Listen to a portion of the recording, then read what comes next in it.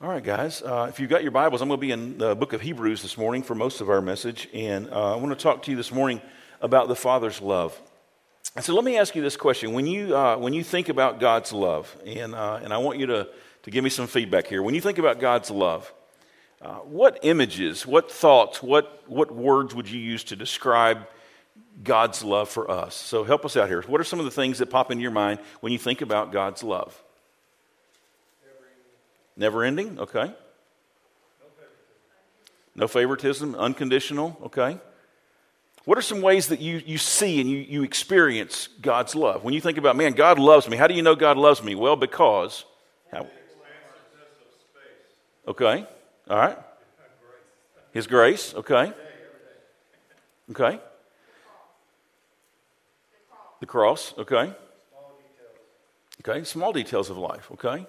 The blessings that God pours out on us. I mean, a lot of times we think about, I know God loves me because God blessed me with this, or God gave me that. And we tend to really look at the love of God, and we think about all these blessings, whether it's grace or whether it's, the universe or the cross or all these demonstrations of God's love for us. And this morning what I want to do is to try to challenge you to expand your understanding of God's love. Maybe you're already there. Maybe you know this better than I do. And so maybe this will just be a moment for me to say some things that I'm learning and that God's stretching me to do. But I want us to look at this because I want to add this other dimension to God's love. And it's one that we may not be so quick to think about when we ponder God's love.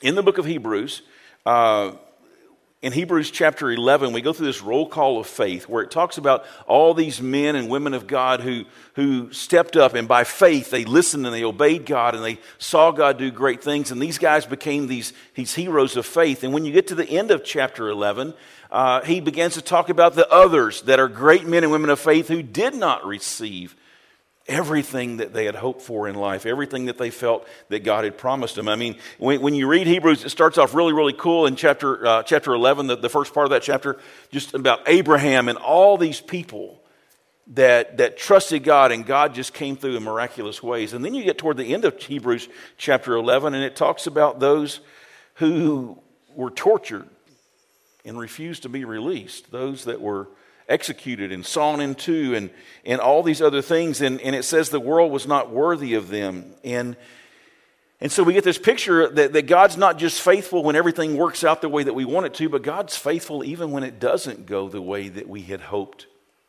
that it would go. And then we get to Hebrews chapter 12, which encourages us to cast away our sin and to pursue after Jesus Christ. And where I want to pick up is here in chapter 12, beginning in verse 4, because seldom do we think about God's discipline or God's rebuke or God's punishment as a demonstration of God's love to us. I don't know about you, but when I think about God's love, I don't think, man, God disciplined me and that means he loves me. God punished me or God rebuked me, and that means God loves me. But that's exactly what the writer of Hebrews is going to say today.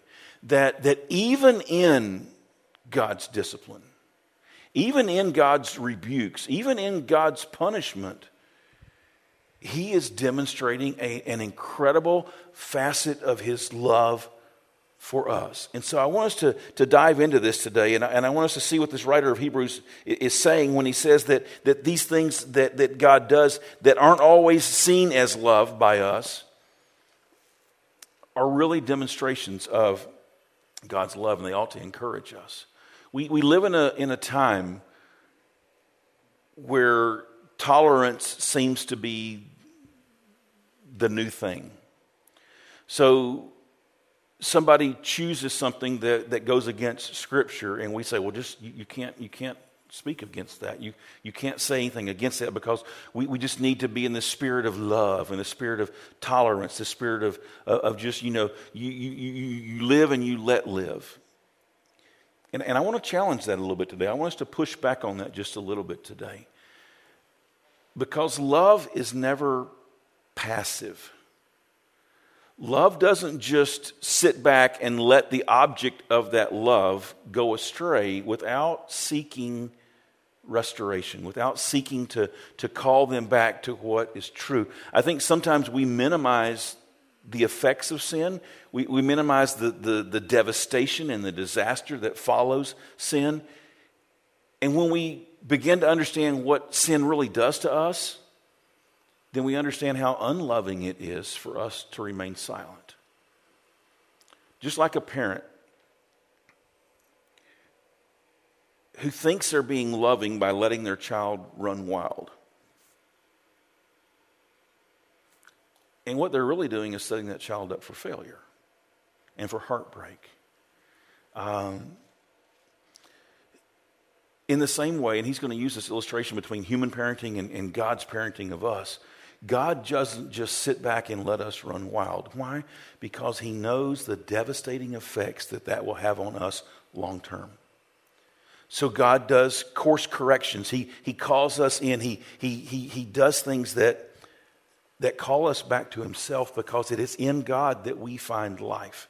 It is in God that we find our being. And when we veer from that, we minimize life. We don't maximize life. So let's look at what the writer of Hebrews says in Hebrews chapter 12, beginning really in verse 5 today. It says, and you have forgotten that word.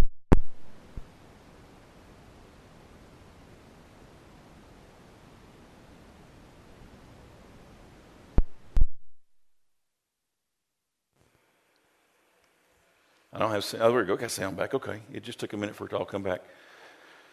All right, here we go. Let's read this again. Okay. It says, and you have forgotten that word of encouragement. So what he's about to say is meant to be a word of encouragement, not a word of discouragement, okay? It's a word of encouragement.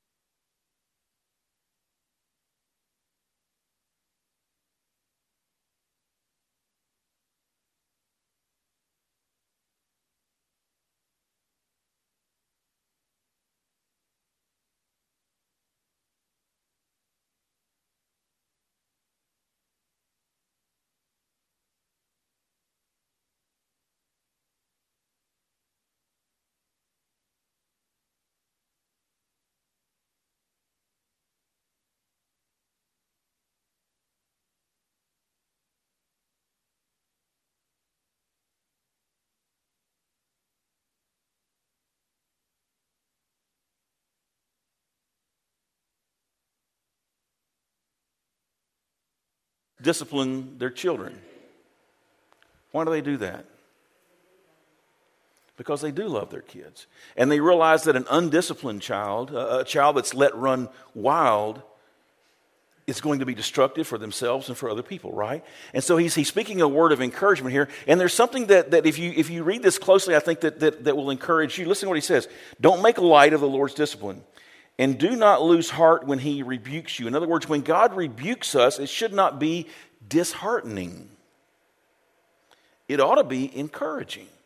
Because you're his child and he's trying to bring you along in life. He's trying to grow you up in the Lord. And so when God rebukes us, sometimes we get our feelings hurt.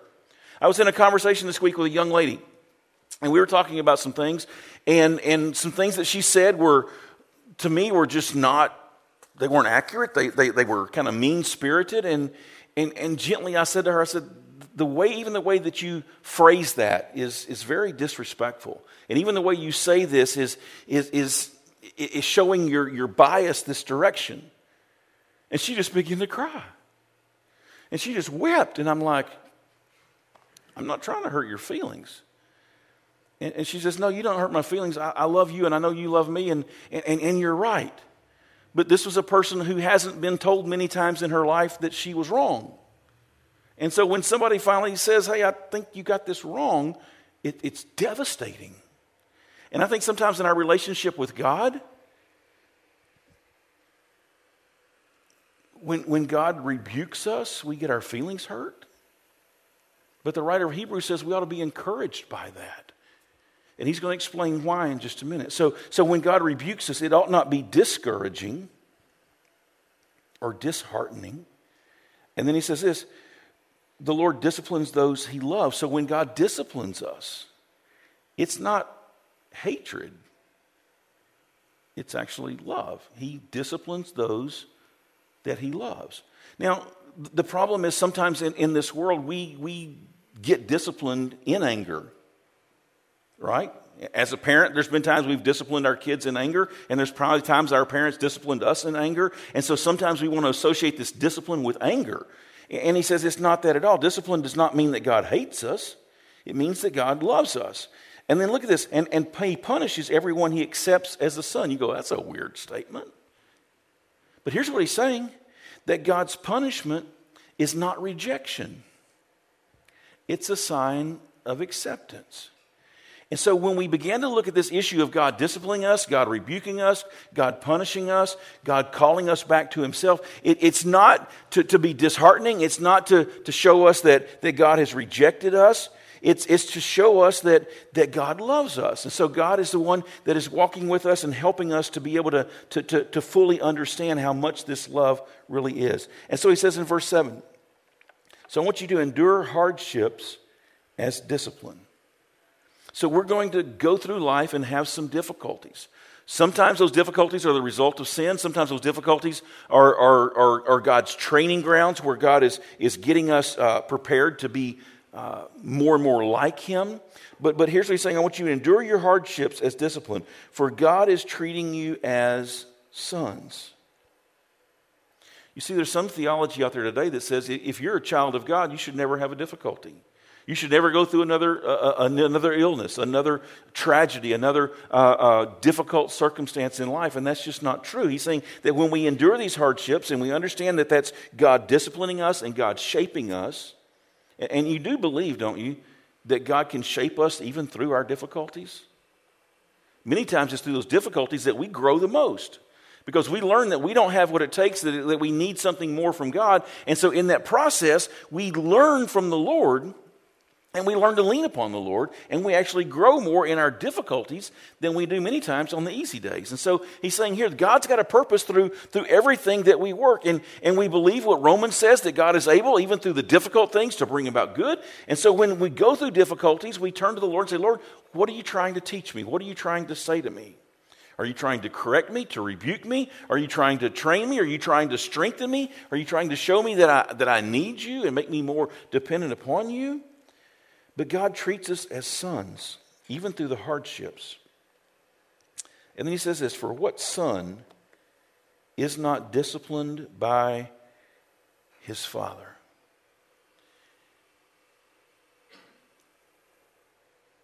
In this time when Scripture is being written, the father was charged with the discipline of the children.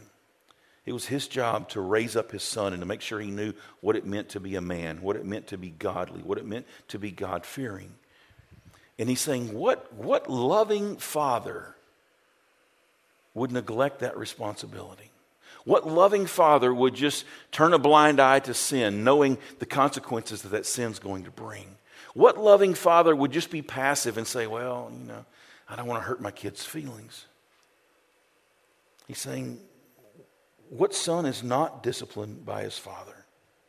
And then he gets a little bit stronger in his language and he says, but if you're not disciplined, and everyone undergoes discipline, then you are illegitimate children and not true sons. So he's using human analogy to fill us in on some of this understanding of our relationship with God. Because we are the children of God, God's going to discipline us. Because we are the children of God, God's going to do whatever it takes to get our attention and to bring us back into relationship with him.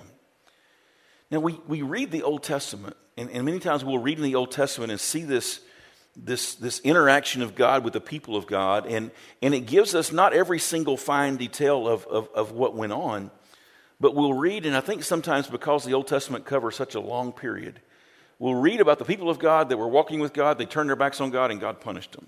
And we get this idea that every time I fail, God's going to just come down hard on me. What we don't realize is many times that little sequence of them walking with God, them turning their backs on God, and God sending judgment upon them took place over hundreds of years. That God was actually long patient and suffering with them, and it was only after everything else that God had tried they didn't respond to that God would have to come in and kind of lower the boom on these guys. We read the Old Testament and you can easily get this image that God's harsh in the Old Testament. But he's really not. I've had some say, well, man, I read I read the Old Testament books and then I read the New Testament books, and I'd much rather be in the New Testament because I see this picture of a loving God in the New Testament and a harsh God in the Old Testament. Guys, it's the same God in both places. But there are different facets of God's love that sometimes we miss out on. Even when God was disciplining his people in the Old Testament, as harsh as it sounded and as severe as it could be, it was done in love, always with the purpose of restoration that would follow. And so God works, and even in our lives, when God comes and He works in our lives, sometimes it feels harsh, but it's really not. And I don't know if I'm making too much of this, but as I looked at this passage where he talks about the rebuking and the disciplines and then the punishment, I'm not sure. But it seems to me like kind of a progression that God comes to us when we step out of line and He rebukes us. He says, hey, let's get back together here. Let's get this back in. And if that doesn't work, then God's going to bring in some discipline. And it's going to heat it up just a little bit. And if we don't respond to that, then comes some punishment to catch our attention and to bring us back to Him. And so maybe it's an escalation there. I don't know that for sure. But when you read that, it makes you wonder if God doesn't start with the least amount that He can do to get our attention, and then to escalate it until He has our full attention, if that's what it takes to bring us back. But He says here that all true sons are disciplined by their father. In fact, for you not to be disciplined by the father indicates that you're an illegitimate child, that you're not a true son. You ever been in a room where somebody else's kid's acting up? And if that was your kid, you'd think, oh man, if that was my child, I would just... But it's not your child. And so you don't feel the liberty to correct or to discipline or to do what's necessary to bring that behavior back under control. Why? Because it's not your child. But there's something about your child doing that, and you feel the responsibility. You feel the obligation to step in and to do that. And so with us, when we belong to the Lord, God has a responsibility to us to discipline us and to bring us back to Him. And then He says here, if we don't get disciplined, then it's a sign that we may be illegitimate children.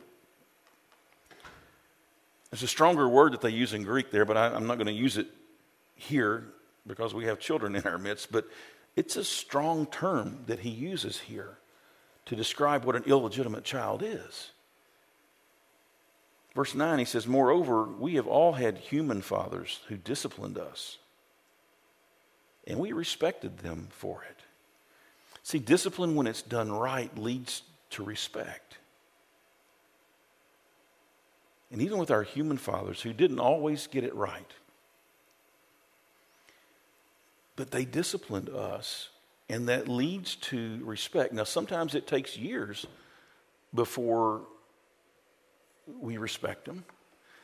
I remember as a freshman or maybe sophomore in college, still living at home, going to junior college, and my mom came up with this idea that it was best for all of us boys to learn how to make our beds every day.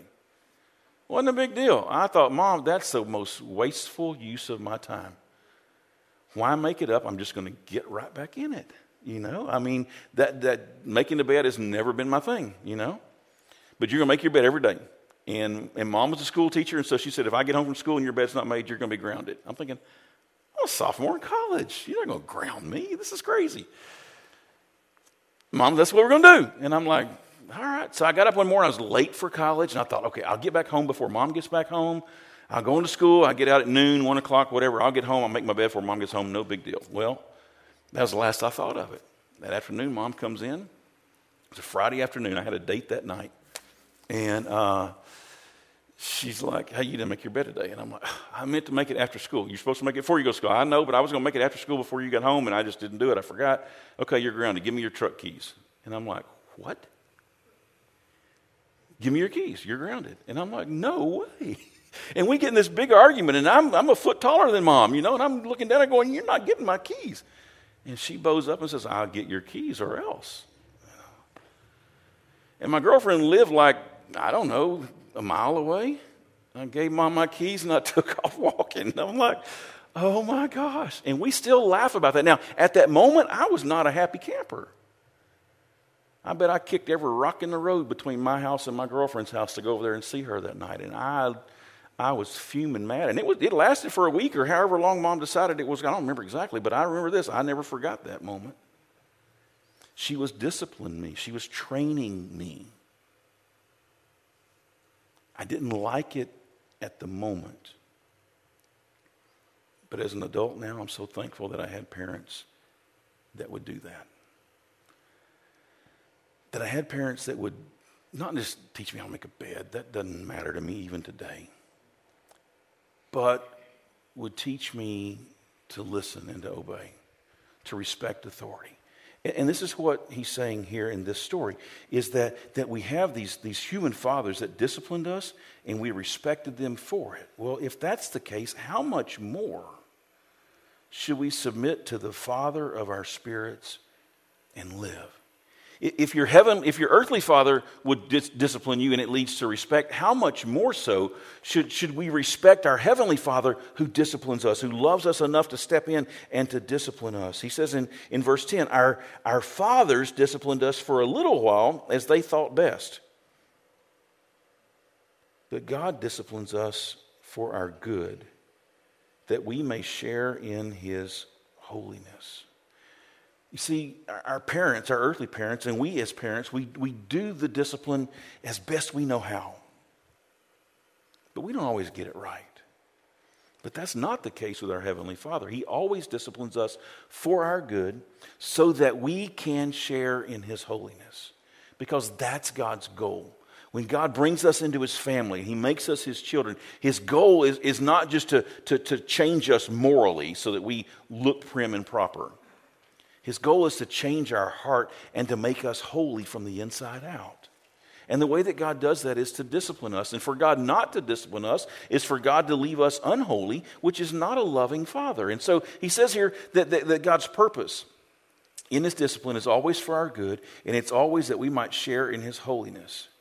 Verse 11, no discipline seems pleasant at the time, but painful. Can you remember those spankings you used to get when you were growing up? Oh my goodness. I wouldn't say that was pleasant at the time, but it was necessary. And it was beneficial. So discipline does not seem pleasant at the time, but painful. But later on, however, it produces a harvest of righteousness and peace for those who have been trained by it. Here's what happens. We tend to look very short term, just right now, what I'm feeling right now. God's looking miles down the road. God's saying, this is the character that I want to develop in you, and this is what it's going to take to set you free from that sin, to change your heart from the inside out. God's looking long term. We tend to look at the immediate, what happens right now, how I feel this moment.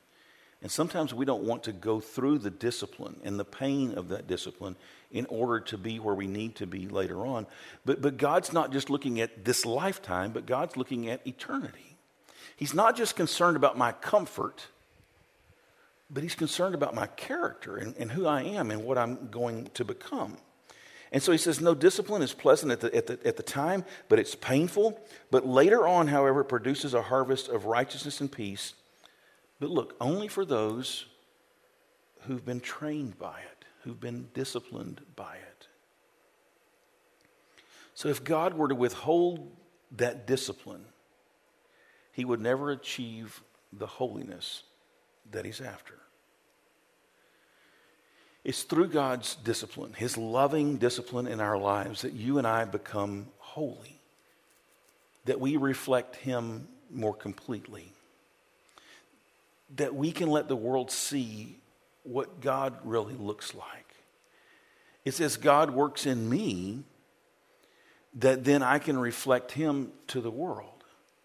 It's as God parents me that I learn then how to parent my children. So a lot of these implications that he's talking about this relationship with us and God, also go into the parenting models that we should strive to live out.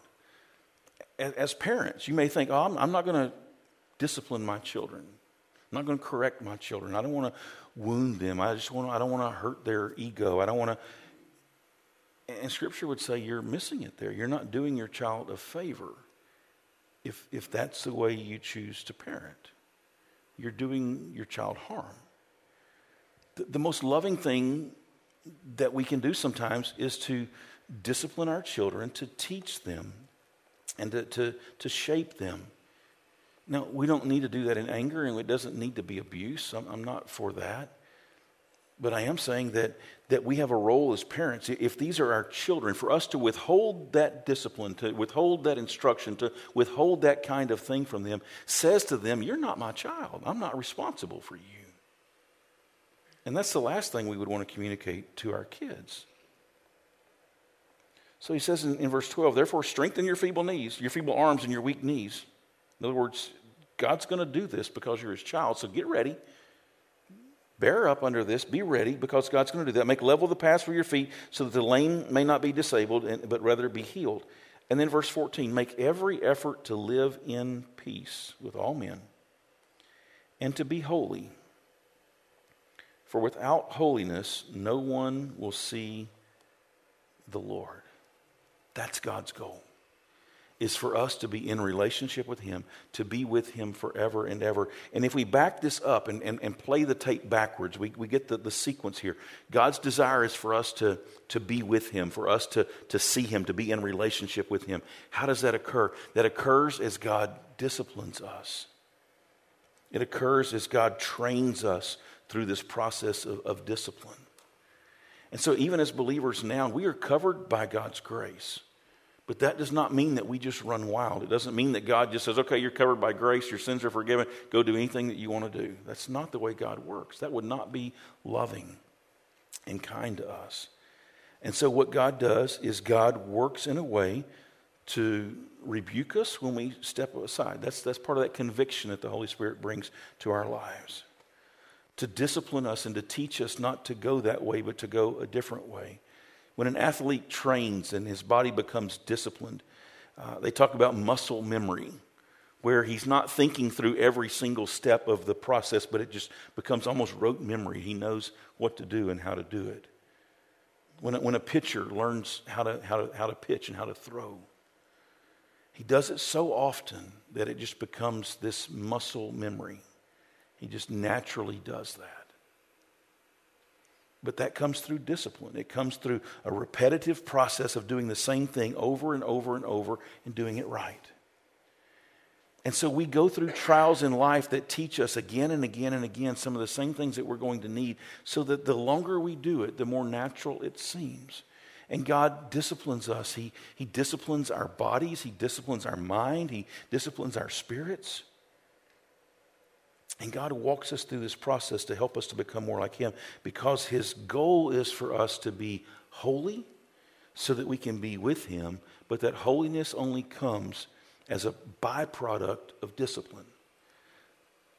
So when we step out of line, when we sin or we mess up, and God convicts us, instead of us denying that or just turning our back on it, as he says here, don't take the discipline of the Lord lightly. We ought to see this as an opportunity to thank the Lord. Lord, thank you that when I do stray, your Spirit is there to call me back. That, Lord, even when I get stiff-necked and I don't want to come back and I stay away from you for a while, that, Lord, you kind of turn up the heat and you show me the consequences of my sin. You let me taste the bitterness of what it means to walk away from you. And you help me, Lord, to be able to see this. And so God disciplines us to produce fruit that would not otherwise come. And that's why his discipline in our lives is loving. And it's why it's loving for us to discipline our children that way as well. So, knowing that what God's doing and that he's doing it in a loving way, and he's doing it not just for this life, but for eternity, gives us hope in the middle of our sufferings, the ability to stand up and to watch God work in our lives, even through the difficult things that comes. So why does God do that? Why does God call us back out of sin? Is it just because it gives God a black eye when I sin? I think the real reason, guys, is that God is fully aware of the deadliness of sin. He's fully aware of what sin robs us of when we allow it to come and reside in our lives. Scripture says that Satan comes to steal, kill, and to destroy. Well, guys, sin does the same thing. It steals and it kills and it destroys. And God understands the incredible cost of sin in our lives. And he says that he's come that we might not only have life, but life more abundant. And that abundant life is not possible when sin's residing in our hearts. And so the Lord convicts us of that, and he helps us to turn back from that and to turn back to him. And it's that process that God uses to bring us back into our rightful place with him. I think sometimes we minimize sin. And we think, sin's not that big of a deal. It was just a little sin. It was just a white lie. It was just just a little off. But those things do rob us for what God has for us. And they do keep us from becoming everything. Sin is so destructive. And I think sometimes we forget just how loving God is. And so what I've begun to pray for myself, and I pray the same for each of you, is what Paul wrote and prayed in Ephesians. Ephesians chapter 3, verses 14 to the end of that chapter. He says this, "For this very reason I kneel before the Father, from whom this whole family in heaven and on earth derives its name. I pray that out of his glorious riches he may strengthen you with power through his Spirit in your inner being, so that Christ may dwell in your hearts through faith." And look at this. "And I pray that you, being rooted and established in love, might have power together with all the saints to grasp how wide and long and high and deep is the love of Christ." Think about that for just a minute. I pray that you can know and be able to grasp how wide and long and high and deep is the love of Christ. And to know this love that surpasses knowledge, that you may be filled to the measure of all the fullness of God. Guys, listen, God's not just loving when he pours out blessings upon us, but God is being loving when he calls us back from the devastating effects of sin. And that's why he brings conviction in our heart, not to just load us down with guilt, but to call us back into this fullness of life that he desires for you and for me. And so he's saying here in Ephesians, I pray that you can know just how rich this love is. Know this love that surpasses knowledge. Is that interesting to you? I want you to know something that surpasses knowledge. I want you to know something that's unknowable. We'll never fully grasp the magnitude of the love the Father has for us. But man, may we get so close. May we see it more and more every single day, even though we could never fully understand every dimension of it. May we understand more and more of this love of God, so that we see even in his discipline, he's being loving. Even in his correction and his rebuke and even in his punishment, he is calling us back to him. And he's calling us to know him in a way that we could not ever know him apart from him.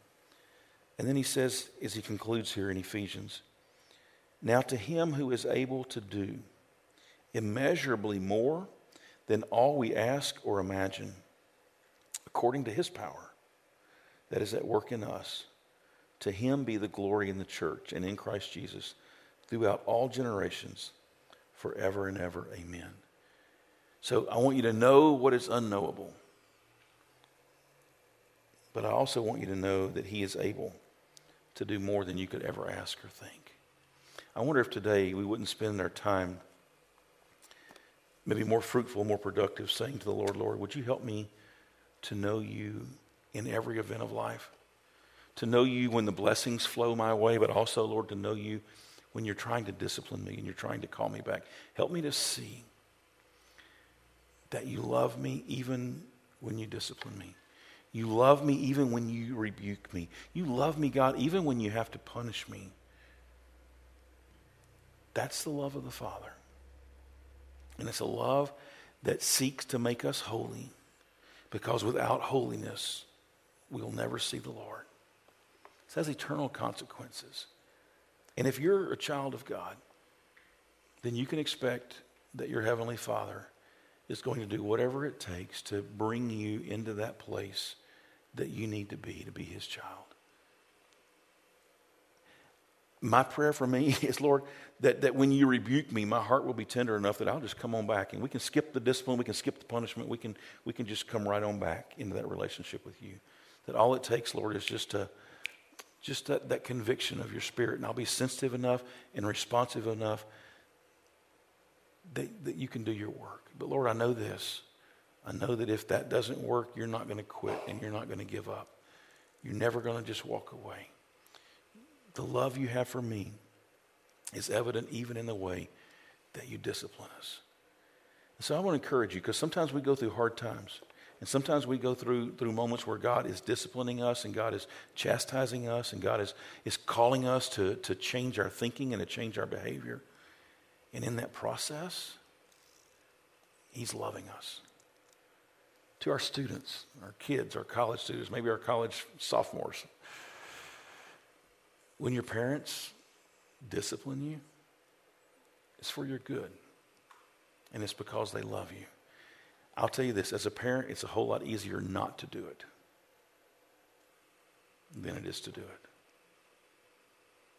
But we do it for your good because we love you. And we want you to know the Lord in an intimate way. And we want you to know the Lord in a deeper way each time.